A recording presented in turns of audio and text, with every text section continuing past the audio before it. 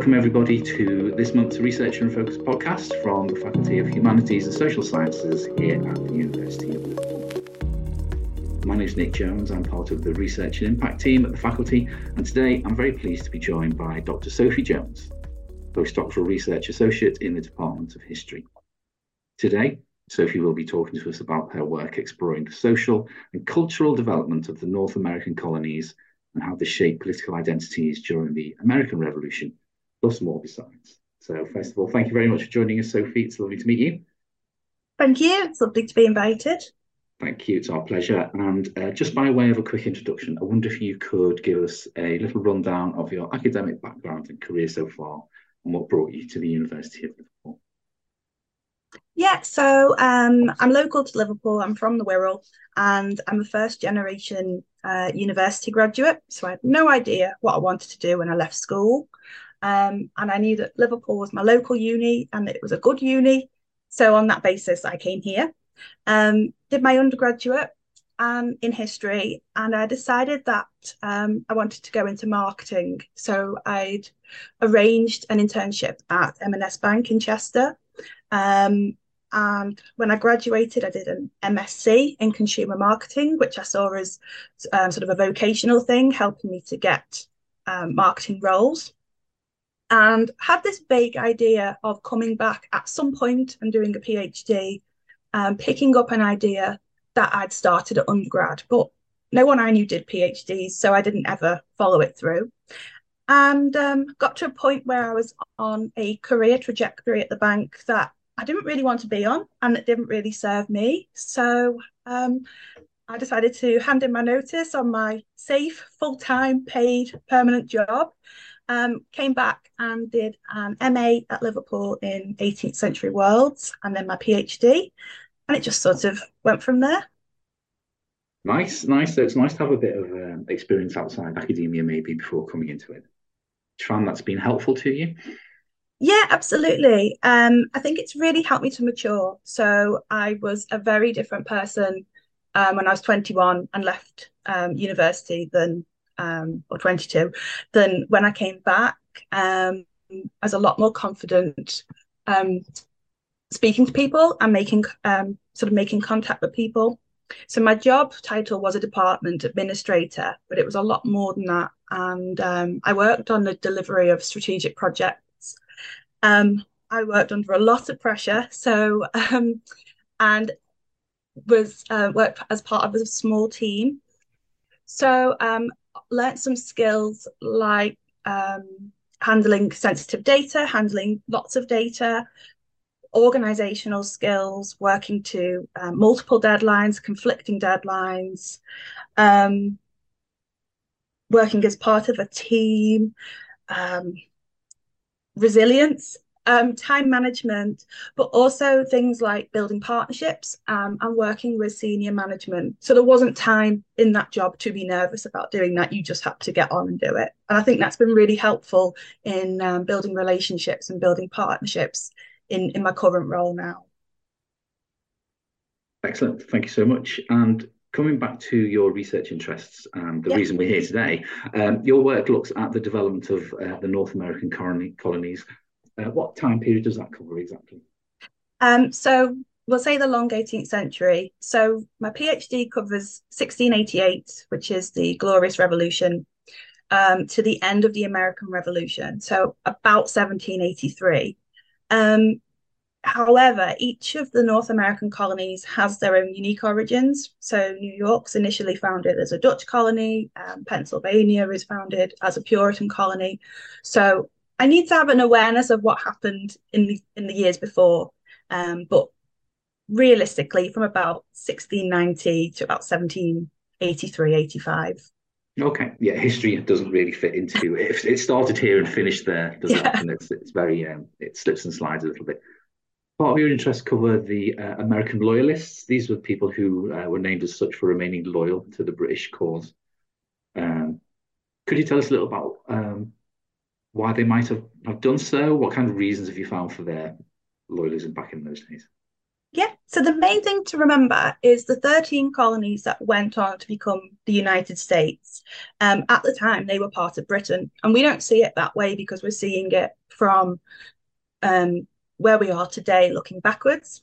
But they were founded as provinces of Britain. So New York's a provincial town in the same way that Liverpool, Newcastle, Manchester is. So there's lots of different reasons why people remained loyal rather than joined the cause for independence. There's um, economic reasons. So there are merchants who had links with suppliers and traders in Britain. It wasn't in their interests to cut ties and cut economic ties. There are people who had a genuine attachment to Britain and the monarchy. And this is a point that Brendan McConville makes really clearly in his work. There are people who were essentially pushed into loyalism by their communities. Anyone who was a bit of an outsider could sort of be hauled before a committee and accused of being a loyalist. A couple of people that often get groups that get forgotten about, Black loyalists. So these are people who were either free or were enslaved, but their masters were patriots. The British offered them freedom in return for fighting. And also Native American loyalists. So the war actually split the Haudenosaunee people depending on the relationship they had with colonial officials. So if the relationship was good, they tended to join the British. If the relationship was poor, they joined the American side. But I think the Brexit campaign, without sort of going too much into that, really brought it home for me that how divisive it was and how it in some places it was community decisions, in some places it was very much an individual decision, and everyone still had to live together and sort of get along under these very tense circumstances. Yes, that's one of the things that's kind of reading up about your work and preparing for this little chat is how it's proof of change, really a little bit, isn't it? In terms of we're talking about these people and the split amongst their society, and yet we live in such split societies for lots of different reasons, even today. And it just seems to be you can see these things echoing down through time a little bit, if you like. Absolutely, yeah. Not that different. So, I mean, you talked about people having to rub along and still live together in the same communities there. So, how were these people, the loyalists, seen and treated by the revolutionaries, both, I mean, maybe before, during, and after the war? Very badly. So the way you would be identified as a loyalist is take a sort of step back. The American Congress issued an Articles of Association, which was very simply a boycott against British and Irish imports. If you signed, and then they established local committees to monitor adherence to that boycott. So if you were found to be breaking the boycott, you were very publicly outed in the newspaper and declared a loyalist. So people would sort of snitch on their neighbours to these committees and say, oh, I heard this person toasting the king, or this person's been trading. So in terms of how people were treated, they were treated really badly. They were intimidated, hauled before committees. They were put in what were called the Tory prisons. Tory is a complicated word, but loyalists are sometimes called Tories by the independent side. Acts of violence, things like tarring and feathering, were I think quite common. So physical attacks on people. And this continued after the war. So one of the terms of the peace treaty and settlement was that American loyalists were supposed to be allowed to go back to the United States to reclaim their lost property. And what happened in practice is they faced a lot of intimidation, again, physical violence. So lots of people were too scared to ever go back, and their real estate, their property was all lost. So, really quite significant impacts on the decisions that you made in those days, then. Yeah, absolutely, and not just for you, for your families as well. So once you didn't have the means to send your children abroad for an education, that would have sort of a big impact down the line as well. And related to that, then, did these differences and splits in society go on to have an effect on the American identity that we know today in terms of how they see themselves and how they behave? Yeah, absolutely. So when loyalists are remembered, they tend to be misremembered as being quite conservative, quite elitist, but sort of sneaky and dastardly. So it's the way they're depicted, and you can see this the way it comes through in sort of film and TV series. So even things like Hamilton, the way that George III is depicted as being quite overly feminized and untrustworthy. Jason Isaacs plays a loyalist, and he's in Slytherin, so that says a lot. So yes, they are, and I think that's in very stark contrast to the image we have of the patriot of being sort of a man's man with a sort of honest simplicity. And there's a whole load of stuff to unpack there about masculinity and things like that. But it also has a big impact on Canadian identity because we think about 70 to 80,000 loyalists left the United States after the Revolution, and about 30,000 of them resettled in Canada. So at that point, Britain had not long taken the French colonies from the French. Sorry, the colonies in Canada from the French. So lots of loyalists went just north of the border and resettled there, replicating the communities. And the descendants of loyalists still live in Canada today. I've worked with the United Empire Loyalist Association of Canada, who were kind enough to give me a scholarship. So I think it has a big impact on Canadian identity and how they see themselves in relation to Britain as well. Well, that's interesting that you talk there about Canadians who have, like the Loyalist Society thing going on. Is there still any people in the United States who perhaps still choose to identify with the Loyalist, kind of the Anglophiles, or people who see it as not so much that we should never have split, but perhaps have a slightly more sympathetic attitude towards it? Not that I've found. I wouldn't be surprised if in the sort of centuries since there's been movement back, movement across the border. But they certainly don't have an association that I'm aware of in the same way that Canada does. And they have sort of, it's very structured. It has local regional branches and then sort of an overriding institution. And I'm not aware of anything similar in America. So there might be individuals, but they're not organized in the same way.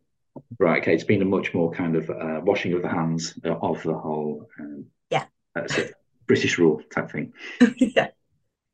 You also talked about the kind of varying degrees of loyalism or what was interpreted as such within the colonies. Have you got any examples of what that might have looked like and what people may or may not have been able to get away with, so to speak? Yeah. So my article that I've given a link to this in the blog. It's an article in the Journal of Early American History, talks about this in depth. And my plan for the book is to give some examples through case studies. But very broadly speaking, in some places, loyalism is seen as a set of actions that you take. So joining a regiment, fighting for the British, carrying arms, all that kind of stuff that I think the scholarship more traditionally thinks of being loyal. In certain places, loyalism is seen as an attitude, and it's a little bit trickier to define.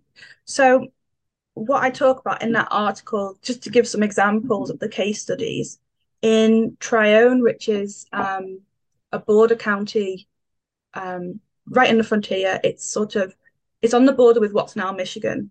There are extremely active, and active is a term used at the time, so extremely active loyalists who pretty much immediately join the forces upon the outbreak of fighting. Actually, they join it before there, but that's a different story.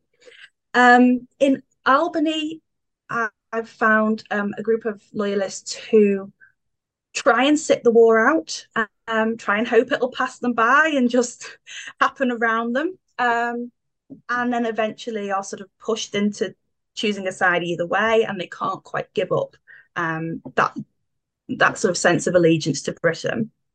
Because giving that up is quite a radical thing to do. And then in New York City, which is a very different space, it's an urban space, it's a lot more anglicized, it has a lot of the institutions that we would recognize in 18th century English towns as well. But in New York, I've found lots of people who don't really do anything at all. And what they do is they come behind the British lines, seek protection from the armed forces, and then say, well, I went around telling all my friends to be loyal. So that makes me deserving of compensation and a pension. So very different whether we define loyalism as attitudes or actual physical acts. So it's a bit of a spectrum then in terms Yes. of how involved you chose or perhaps ended up being. Very much, very much. And I think it is my argument, and people can read the book when it's eventually out and disagree with me, but my argument is that it's very much shaped by the context that people were living in and the circumstances in which they had to make those decisions. Do you think, I'm pretty sure the answer is going to be yes, do you think America is quite proud of the way it threw off those shackles of the British rule today, speaking to contemporary Americans? Oh, yeah, absolutely.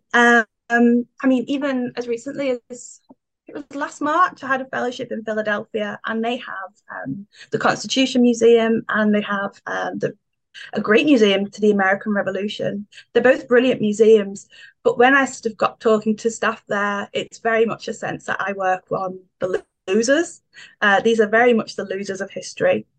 And yeah, a real sense of pride, of sort of the small individual man overcoming the British monarch. But then I find it bizarre, sort of their interest in the current monarchy. So that's people, I suppose. Yes, maybe they just want to be interested in us, but that's all. Yeah, interested from a safe distance. Yeah, probably best. As we're living here, we can understand that. Yeah. So before this project, you were also working on a project that was exploring the contributions made by subscription libraries to social, cultural, and political change, again during the 18th century. Could you tell us a little bit more about that, please?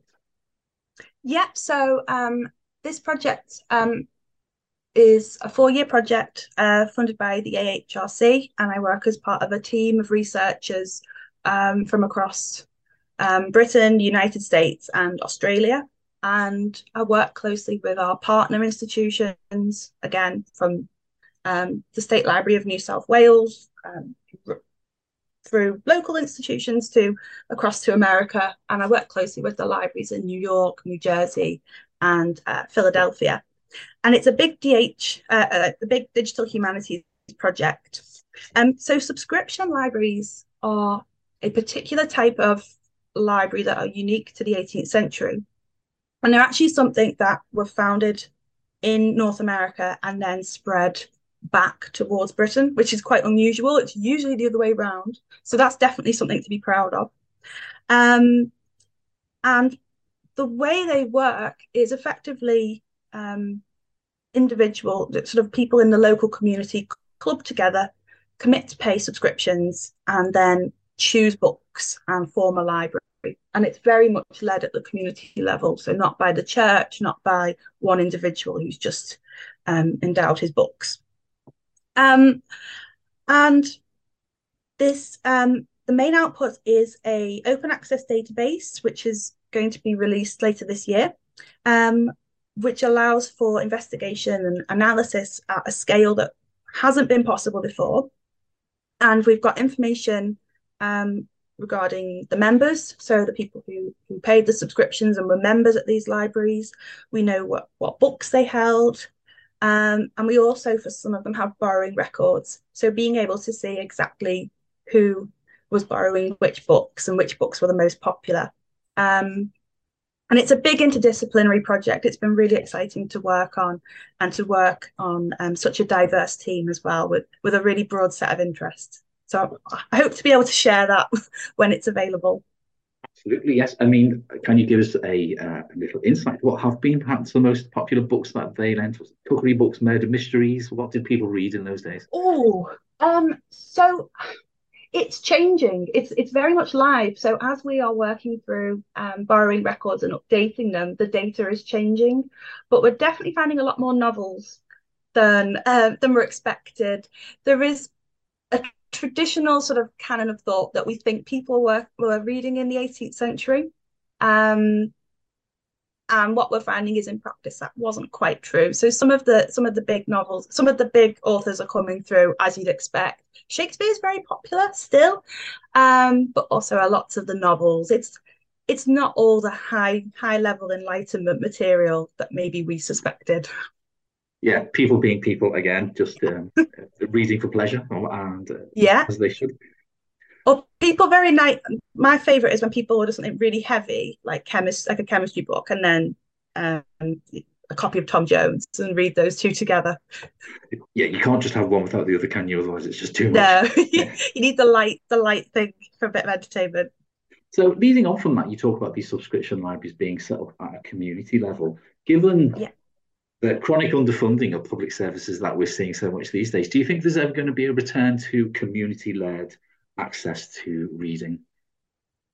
You never know. I mean, it's not something I've thought about, and I probably should, but you see this happening more and more on a local basis, people sort of taking the initiative, whether it's, I've seen it with things like gardening and sort of cleaning up streets and doing community gardens. I wouldn't be surprised if it hasn't already happened somewhere or it's happening. All I would say is I think that takes a certain level of privilege to be able to do that in in current times, but it also took a certain level of privilege at the time as well. So even though admission prices varied significantly depending on sort of the decade we're looking at and the place we're looking at, they weren't cheap. Um, there were barriers to entry. So it's a certain section of society that we're looking at. So potentially, but I think my worry about that would be how open to all it would be, and keeping books behind a paywall is yeah, it's a bit of a scary thought. And hopefully, it would be lovely to see a community library, but hopefully, it really would be for the community. Yeah, yeah. That's. I mean, that was where I was going in terms of Yeah, perhaps communities could replace what is being taken from them by community action. Not that that's how it should be, but we look at things yeah, like tool libraries and things like that. Is that you can go and borrow a drill yeah. for a certain piece of equipment to do your house up without having to go and buy it. So, just a And thought. even like when you see on holiday when there's the bookshelf where people, if you go Yeah. to an all inclusive and people leave their books on that sort of level, yeah, hopefully. Yes, yes. I mean, you do kind of people will have like little kind of like telephone boxes, don't they, in villages where they have Yeah. books and things going on. So, um, yeah, just It's that interesting. kind of similar community spirit. Yeah, yeah. So going back to what we talked about at the top of the interview, where you talked about coming from marketing and working in Yeah. industry. In the blog, you use a very interesting term to describe your career choice, which is squiggly. I wonder, what does that mean, a squiggly career? So I've borrowed that term from Amazing It, and I've got the book somewhere on my shelf. But it's very much based. So I would definitely recommend checking out the Squiggly Careers book. I think it's about £10 on Amazon. There's also a podcast as well, which is free. So it's very much based on the idea that modern careers don't follow a clear trajectory, and we sort of go off at tangents and we loop round and we make sideways moves and diagonal moves. But I really like the word, and I couldn't think of a better one. So I think my career has definitely been squiggly. And I think it's great because it helps you to gain lots of different skills and to bring different skills and different perspectives to a role. And I think the more people talk about having squiggly careers and career paths and not being on a straight trajectory, I think it makes all of this a lot more accessible to people. And I think for me, it gives me a bit of hope and a bit of inspiration when I hear people talking about the weird and wonderful paths they took to get to where they are. It feels very honest. and it's nice to see where you could go. You know, the possibilities are endless. It's just seeing someone paving the way and getting there first is nice to see. Yes, yes, absolutely. I completely agree. It doesn't really matter the path you've taken because everyone's on their own path through life, aren't they? So they're going Yeah, to take a different route. And occasionally, just for a while, we might all be in the same place. Totally agree. But um, bringing you back to academia, you must get to, as a researcher, you must get to see lots and lots of interesting things. But what's the most interesting thing that you've come across, the thing that has stopped you in your tracks as a practicing researcher? that's a really good question. Um, So I've had lots of pinch me moments, usually to do with when I've given talks, and lots of moments of how on earth did I get here? Um, and sort of those moments I think are really important to take stock. But I was sat in an archive once, and the woman opposite me, as she was sort of leafing through her material, kept doing lots of gasps and covering her mouth, and oh my gosh, and I thought, I've never had anything that's sort of done that for me. Um, I found things and thought, oh, brilliant, this actually answered what I wanted it to do. That's quite rare. But I think one of the things that sort of hit me is I work with compensation claims, and that sounds quite dry. It sounds quite impersonal. But once you dig into them, you know, and some of them are a bit, it's just people sort of saying why they think they're entitled to compensation. But there's actually a lot of violence in those claims, sort of hidden. There's lots of accounts of violence on women, for instance. There's lots of really daring things that people do that they just put down on paper. Um, there's lots about emotions. There's lots about the experience of being a refugee in a foreign country where actually think, you know, you think you fit in and then you get there and you're really homesick. So I think for me, I realized after sort of working through a lot of these in a day, it was quite a heavy feeling because there's so much emotion contained within these stories. And that's something that I'd really like to do next, and I'm hoping to apply for some funding for, is to really dig into the history of emotions, and put something onto paper about homesickness and identity during this period. Because I think we sometimes forget that people in the past had emotions and feelings, and I think it's important to tell that side as well. Yes, absolutely fascinating. Yet again, I think we forget that history is about people. Yes, it's Yeah. about things that happened, but those things happened, you know, because of and to people, and they would have had emotional impacts on them. You know, what was it? What did it feel like to have that happen to you or to live through? I think that's one of the things that really hit home when I've been working with the loyalists in Canada, is remembering that this is, you know, someone's great grandparent, and that it's part of their story and it's part of their identity. So even now, you know, when I do any ethics forms, I don't have to, because everyone's, you know, dead and in the past, and dead for a very long time. But actually, that legacy is still there, and just sort of remembering to be sensitive to that is really important. Yeah, put ourselves into the position of the people who were experiencing that, maybe. So this is the question I have to ask because I'm from the research and impact team. So Yeah, thinking about all your work and the impact it might go on to have in the real world, so to speak, yeah. what's the most significant change you'd like to see as a result of your research? So I've got two. The first is that I would love to see a reinterpretation of loyalists. Um, yes, in the US, but mainly in the UK. So it they're a group that we don't learn about. They're a group that we don't really know anything about. Public perception.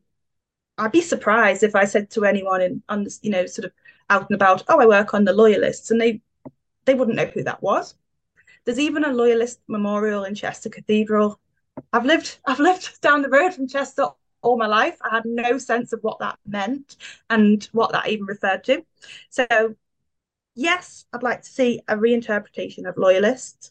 Um, but the other thing is, this period that I look at, and the relationship, the emotional and economic relationship between Britain and North America, I would argue, is the very first stages of what we now call the special relationship. And somewhere between the 18th century and Thatcher and Reagan, that's been lost and that's been forgotten about. Um, and even more so, Liverpool is central to that. Liverpool has played such an important role as a port in exporting people, goods, ideas that help to sustain those relationships. And I'd love for people in Liverpool to have, and the Liverpool City region more broadly, to have a better understanding of how important this city is and how important this region is for forging some of those political relationships that we still live under today. So I have applied for a research grant that will allow me to do that. So if your listeners could all cross their fingers for me, I'd be thank you. It's very much appreciated, and hopefully I'll be able to do something with that in the future. Wonderful. We are all crossing our fingers super hard right now for Thank you. uh, Dr. Sophie Jones, thank you so much for coming to join us. That's really, really interesting and lots of stuff that I hadn't really thought about before. So thank you so much for opening my eyes to that part of history. It's been a pleasure to have you on. Thank you so much. Thank you for having me. It's been lovely to just talk about my research for half an hour or so. Well, that's what we're here for, to create that safe space to talk about your work. So thank you. It's been really, really good. Thank you so much again. And thank you all for listening as well. Next week, or next month, in fact, we will be joined by Eduardo Coutinho, who's a senior lecturer in music psychology, and we'll be learning more about his work. Thank you for joining us, and goodbye.